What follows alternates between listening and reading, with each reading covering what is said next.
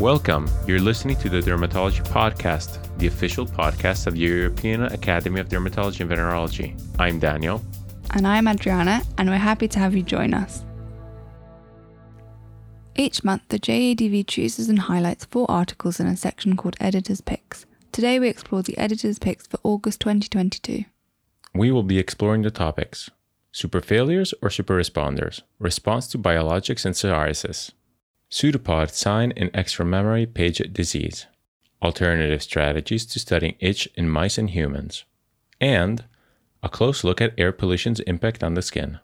But before we get into that, be sure to register for the hybrid EADV Congress taking place 7th to the 10th of September on-site in Milan and online on our virtual platform, including subspecialty sessions, late-breaking news, hands-on workshops, and plenty of opportunities to network. Register now at eadvcongress2022.org to benefit for the full experience.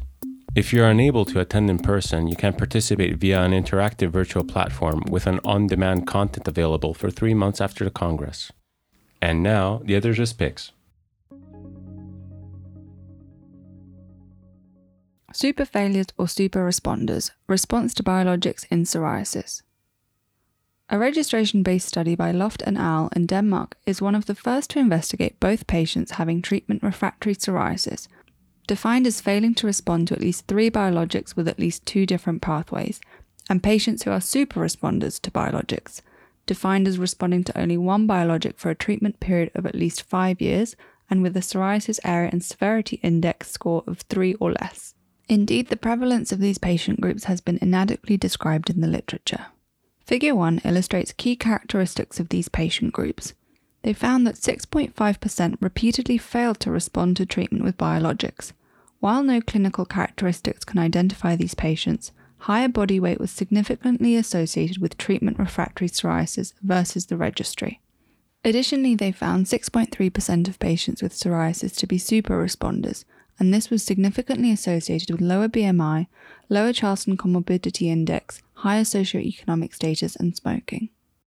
The article wraps up with an interesting discussion, including possible underdosing and genetics as partial explanations for why some patients have treatment-refractory psoriasis.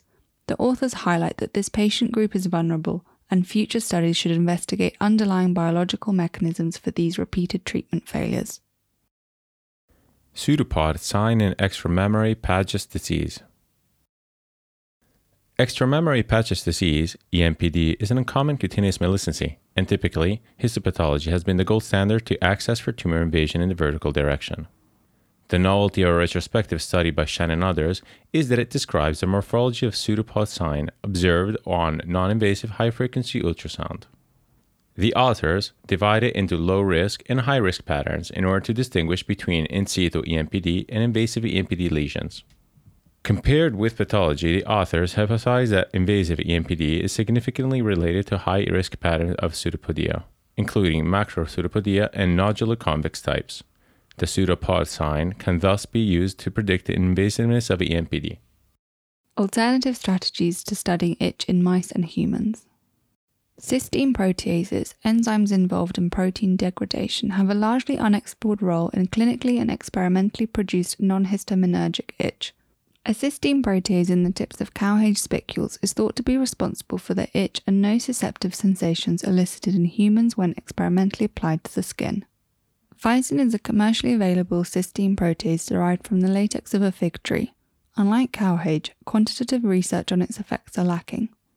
When it is delivered to the skin in heat-inactivated spicules or by intradermal injection, it provides an effective behavioral model for producing sensory behaviors of scratching and wiping in mice that is analogous to the sensations evoked in humans. In a study by Malevich and al., Physin and native cowhage elicited similar behaviors in mice and sensations in humans. Their findings describe a model for translating research findings between the 2 species on the role of cysteine proteases in eliciting non-histaminergic itch and pain. This alternative strategy may avoid triggering strong dermal reactions. A close look at air pollution's impact on the skin. The skin is exposed to numerous particulate and gaseous air pollutants. Particles that stick to the skin surface warrant particular interest, since they are the cause of skin damage, possibly inducing atopic dermatitis, acne, premature skin aging, and skin cancers. and even enter the circulatory system. Detailed knowledge of their properties is essential to understanding the mechanism of air pollution-induced skin damage, but data on the skin and systemic toxicity of most air pollutants are lacking. In an analysis of a small group of healthy volunteers based on the capital of Macedonia, Mirakovsky and others developed a method employing a scanning electron microscopy coupled with energy dispersive X-ray analysis for examining particulate matter adhering to exposed skin. Their method provides evidence of the contamination of exposed skin by various airborne particulate matter of natural anthropogenic origin.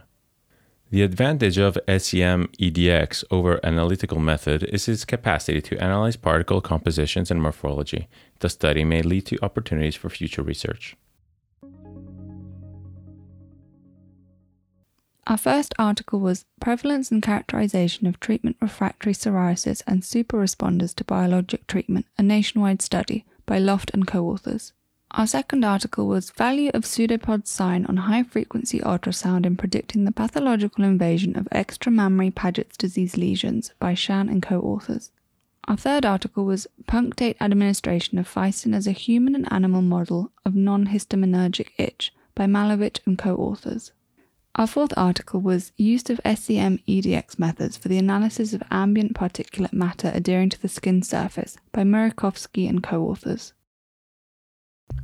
Of course, all of the research presented today can be found in the Journal of European Academy of Dermatology and Venereology. Though you can find free access and open access articles, EADV members benefit greatly by having access to all articles and content. We would like to give a special thank you to all of our listeners. If you haven't already, make sure you subscribe on Apple Podcasts, follow us on Spotify, or otherwise find us on any major podcast provider. We appreciate you joining us and look forward to presenting more interviews, research, and other topics of merit. Until the next episode, take care of your skin.